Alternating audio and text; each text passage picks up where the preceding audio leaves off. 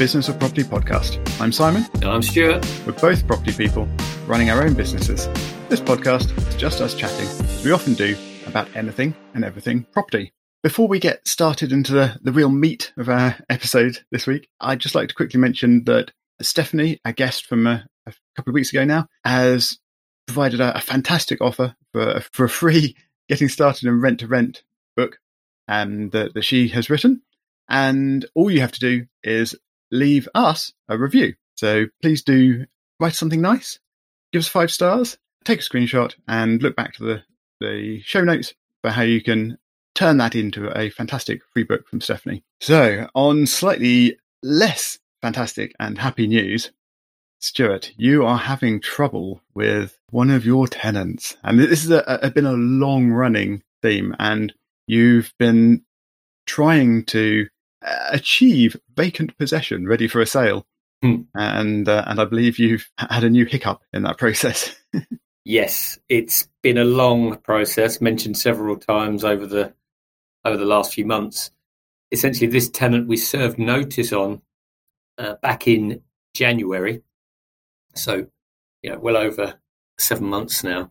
And she has made no effort to vacate the property, although she is saying she will now. The challenge we have is that we actually agreed a sale. So we served notice at the point of agreeing sale. We were very open and transparent with the buyer, told them that we've got a tenant, that we had to serve notice because she wasn't going to go easily.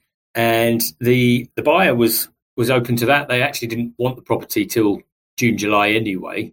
But the recent turn of events is that the tenant is now telling me that they have found another place. They are going to move out. They actually told us that at the back end of July. And I said, okay, that's great. But can you please share with me the AST, something from you, the landlord agency, which demonstrates what that is, what the moving date is, because we just need to see that. And I think that was promised to me back at the end of July. I still haven't seen it. And we actually did, the dance of every day, me sending a text saying, have you got that AST? Oh, yes, sorry, I'll do that. I'll print it off tonight when I get back from work. And then of the evening, sorry, I need to do it when I'm in the office. And, that went on for a couple of weeks. And then quite funnily, I did get sent an image of an agreement. And it meant nothing. There were too many areas covered. And it was only the tenant's signature. But where the signature date said the 31st of August, for the tenancy start, 31st of August 2015, which, interestingly, I think was around the date she signed the tenancy agreement for the property, my property. So call me cynical, but I think there's something going on. The more serious and bad news is that the buyers have now pulled out because they just got fed up. My first reaction to that was it was one of surprise. I completely understand, by the way, because they've been extremely patient. They've waited several months. But what I didn't understand was that I was being quite clear with the agent, saying, look, she is moving out. She sent me a few texts. The truth is, I don't have anything concrete yet to say that. But she has told me several times. I've also heard from neighbours that she's found somewhere in the same street. But what I don't fully understand is that the buyers had waited several months. And then at the start of August, just said, yeah, we're going to pull out and we're going to rent. And I just thought it seems really strange to have waited several months, but then now knowing that, the end is in sight for about 4 weeks away at that time, and then to pull out. But by the way, I don't put any, animosity towards them whatsoever. They're well within their rights to do that. To be honest, I was surprised they were even still in the process, but I just found that bit a bit strange. Yeah, it's 6 months-ish that they've been continuing with the process and hanging around, and now to go back to square one in their purchasing process. That seems very strange. And you say they actually now needed the property, so they've had to go to rent instead. So presumably they've had to do that anyway, so they could still continue with the purchasing process and then move out of their rental property into that. I suppose they might have had to commit to a 6-month contract or something with the rental. Yeah. So maybe they're concerned about having too much overlap there or something. But my view on that is, I think when you've waited that long and you're pulling out, you're kind of, my experience is that your kind of emotion towards the purchase is sullied, and you just think, you know what, let's just move on. I mean, it is a lovely property overlooking. So it is what it is. It's just frustrating because, you know, what's scuppered it in the end. Yeah, and we don't know. There might be other reasons from the buyer perspective where circumstances have changed, but I do believe what they're saying in this. But ultimately, it's because the tenant has decided just to be really inconsistent. But as we know, that's the case when you get these situations. You're not dealing with people that are going to deal with things in an effective, professional manner. They're people that have obviously, you know, decided to, or not decided to, but it can just no longer cope with what we might consider standard actions, like providing information such as, actually, I don't have an agreement, I'm waiting for it. It might come to me in 10 days. But interestingly, she did forward me parts of a message from a WhatsApp message from allegedly between her new landlord and myself, where that landlord said, if he needs information, I can contact him directly. So I saw that and said, why don't you just get the landlord? But of course, I know why she doesn't, because she's fearful. But I'm going to relay all this information, which I'm now more inclined to do, to be honest. Yeah, great. Don't put your new landlord in touch with your old landlord when you're busy messing around and making life difficult for your old landlord. When you're making life difficult, when you're over 4 months in rent arrears, and the latest update, so I drove down to the property. I had a couple of things to do, but specifically wanted to see the property. She'd been notified, and God bless the tenant, has now changed her lock on the front door without notifying me. And it's explicitly in the contract that you can't do that, and you certainly need to notify people that you've changed locks. So there's another, there's another black mark in the book. But the other thing that did make me laugh, and I'm glad we're talking about it, you know, a few days after the event, because I'm a little bit more sanguine about the scenario, and I'll come on to that in a second. But is that the bit of the AST that she did forward me? Apparently, her new agreement said that the rent is, I don't want to give away the actual figures, but essentially she hasn't been able to pay me full rent for quite some time now. In fact, we're taking it directly from Universal Credit, but it's about 15 to 20% less than what the agreed rent should be. However, on her new agreement, the rental amount is 10% greater than what she currently can't pay me. So I'm quite bemused by that fact that she's now agreed to rent a property where she's paying, in terms of numbers, she's paying £50 more per rent, where she's actually underpaying me by around £70 at the moment. So net difference of 120. So that's kind of gotten my goat. Another reason not to connect the two landlords. Well, but the thing is now I've now got greater motivation to do it. So the argument is, so there's a moral question here, isn't there? And I might ask you this question. In this scenario, Simon, so I don't know who that landlord is, but let's say I could find out, or we could find out who that landlord was. A, you do want to move this tenant out so you can move on with your life and move on with the property. But B, she's now moving to another landlord stroke landlady, and you know what they're inheriting. What do you do? That is the $1 million question, isn't it? So I think I would try to tread a sort of middling ground. So I wouldn't go looking for this new landlord to try and proactively advise them of things. However, if you've got any sense, when you're taking on a new tenant, you get references from their current landlord, or you get a reference from their current landlord. Mm. So, of course, if the new landlord does that, then I would respond. And I believe, generally speaking, you're not allowed to sort of be deliberately derogatory in references, but you can, of course, be factual and answer questions. So, again, I think I probably wouldn't volunteer information that they were behind with rent or causing issues with the eviction process. However, if the question was asked as part of that referencing process, then I would answer it. I'd be honest. Yeah. I'd be truthful with it. And if that means that they end up being rejected and continue to be hassle for me, then that's the unfortunate side effect of that. But I certainly wouldn't try to hide information or hold it back if asked. and that certainly would never be mine. I just wouldn't do that. But no, I think that's a solid approach, and it's a little bit of ask me no questions, I'll tell you no lies. But that is kind of the way it works, and you're right, because that should be the diligent approach. And I don't know who the landlord is. Funnily enough, I did email one of the neighbours today to say, do you know? But equally, based on some of the exchanges that I've seen, it seems like they might know each other, the landlady and the prospective tenant. So I certainly feel much more inclined to, follow through with regards to rent arrears. I mean, not that I wouldn't. Actually, I would, because I've got some tenant issues myself as a previous tenant. So as people know, I moved into our property as a home buyer at the start of July.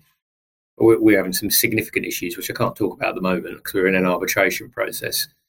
So I kind of see both sides of the equation, but I think certain people don't help themselves, because I'm less inclined to help someone when I've met them several times and said, look, just tell me what's going on. If you just tell me and you're open with me, I'm going to be open with you and just help you. Whereas, now that, they stop taking calls, change the doors and my locks and everything else, then I know it's a bit like you're under attack, isn't it, in terms of what they're doing. I don't want to give away any tips to your tenant, but I saw some stats recently on eviction processes going through the courts specifically. And the sort of headline alarmist figure was that the court eviction process is currently taking around 60 weeks for landlords to actually get their property back, to regain possession. And that's in the region of 14 months. 14 months to go through a court process and get your property back. Something to put that in context, or to gauge it against something, the normal time for this process outside of COVID and all the other changes of late is 20 weeks, or about 20 weeks. So that's 4.5, 5 months, something like that. So even in normal times, if you have to go through the full court process to regain the possession of your property, it's slow. It takes ages. And of course, the tenants carry on living in the property, quite possibly without paying the rent during this time. And it's difficult for landlords. And given the changes from the pandemic, the changes in the law and the pausing of evictions and things, and pausing of court processes, it's only got worse. And as a landlord, if you have a really difficult tenant who you can't get out of your property potentially for over a year, I mean, that's bad news. And I really hope you're not in that situation. Well, as you know, I'm an eternal optimist, despite what happens. I think she will be out of the property, but I'm also a realist. And if it took me 60 weeks to get her out, then fine. That's what we'll do.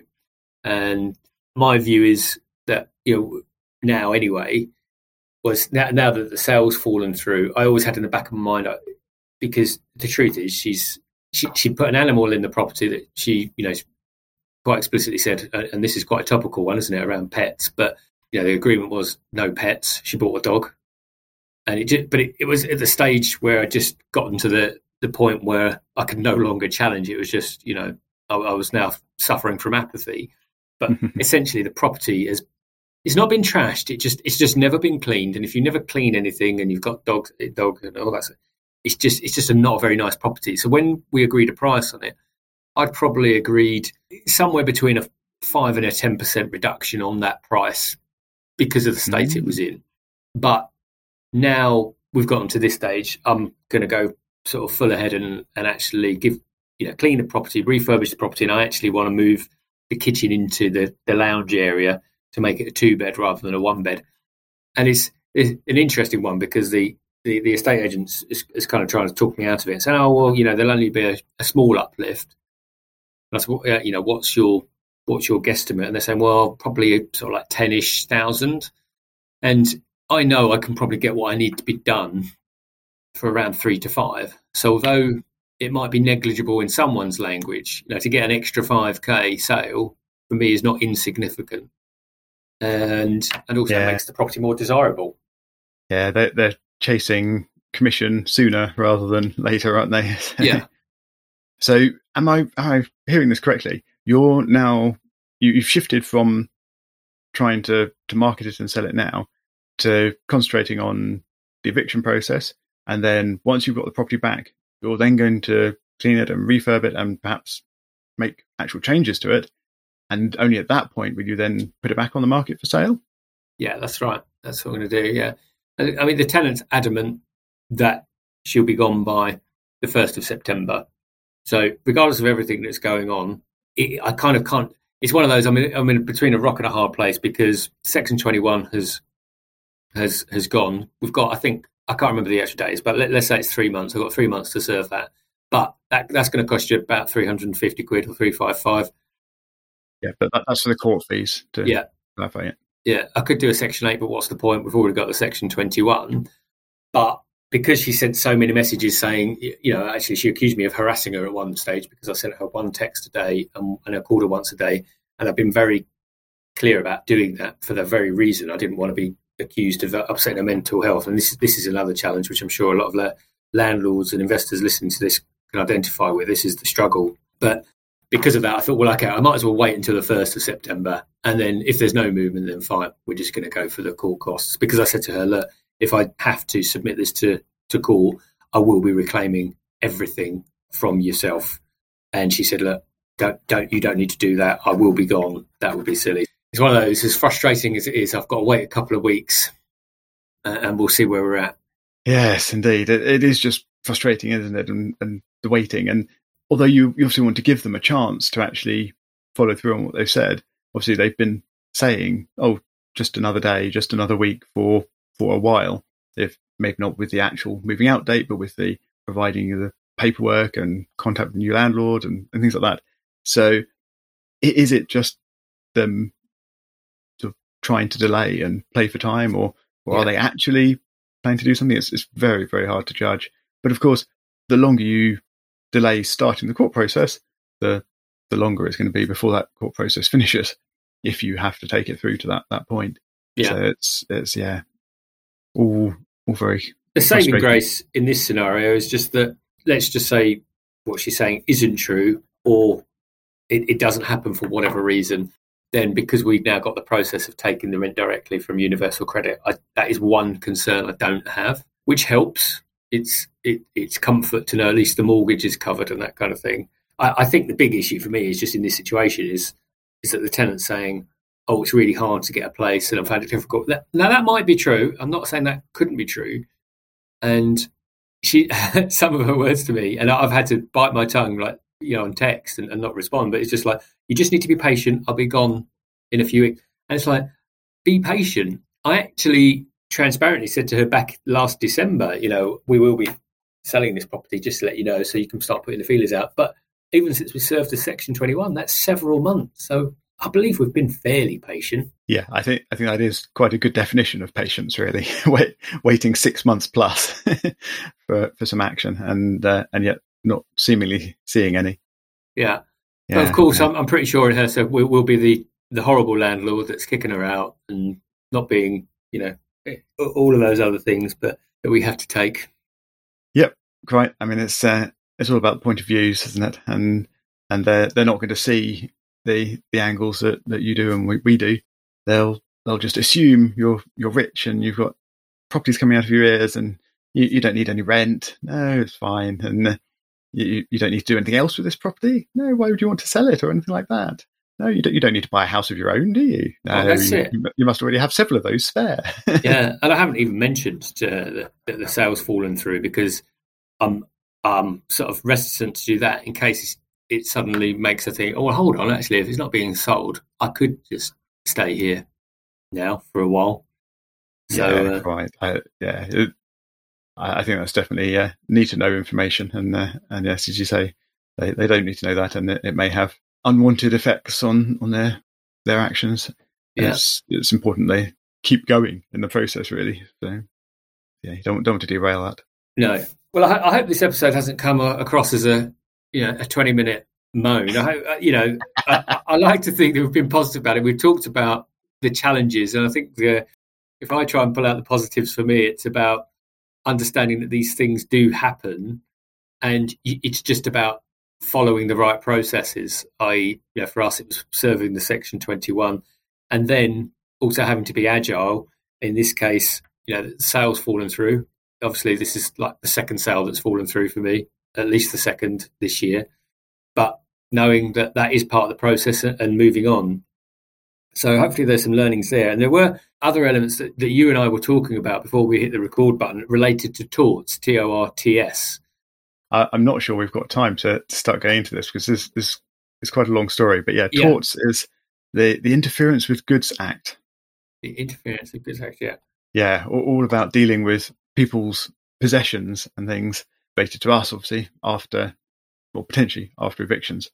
But I think, if you agree, Stuart, then we should hold this back until next week. So if you're interested in a rather long story about some fairly difficult learnings around the Torts Act, then tune in next week and we'll try not to bore you too much. In the meantime, I think it just leaves for me to round up this episode and remind you that if you leave us a rating and review, make sure you check the show notes and you can get a free rent-to-rent book out of that as well. And of course, show notes can be found at thebusinessofproperty.com. And otherwise, Stuart and I will talk to you again next week.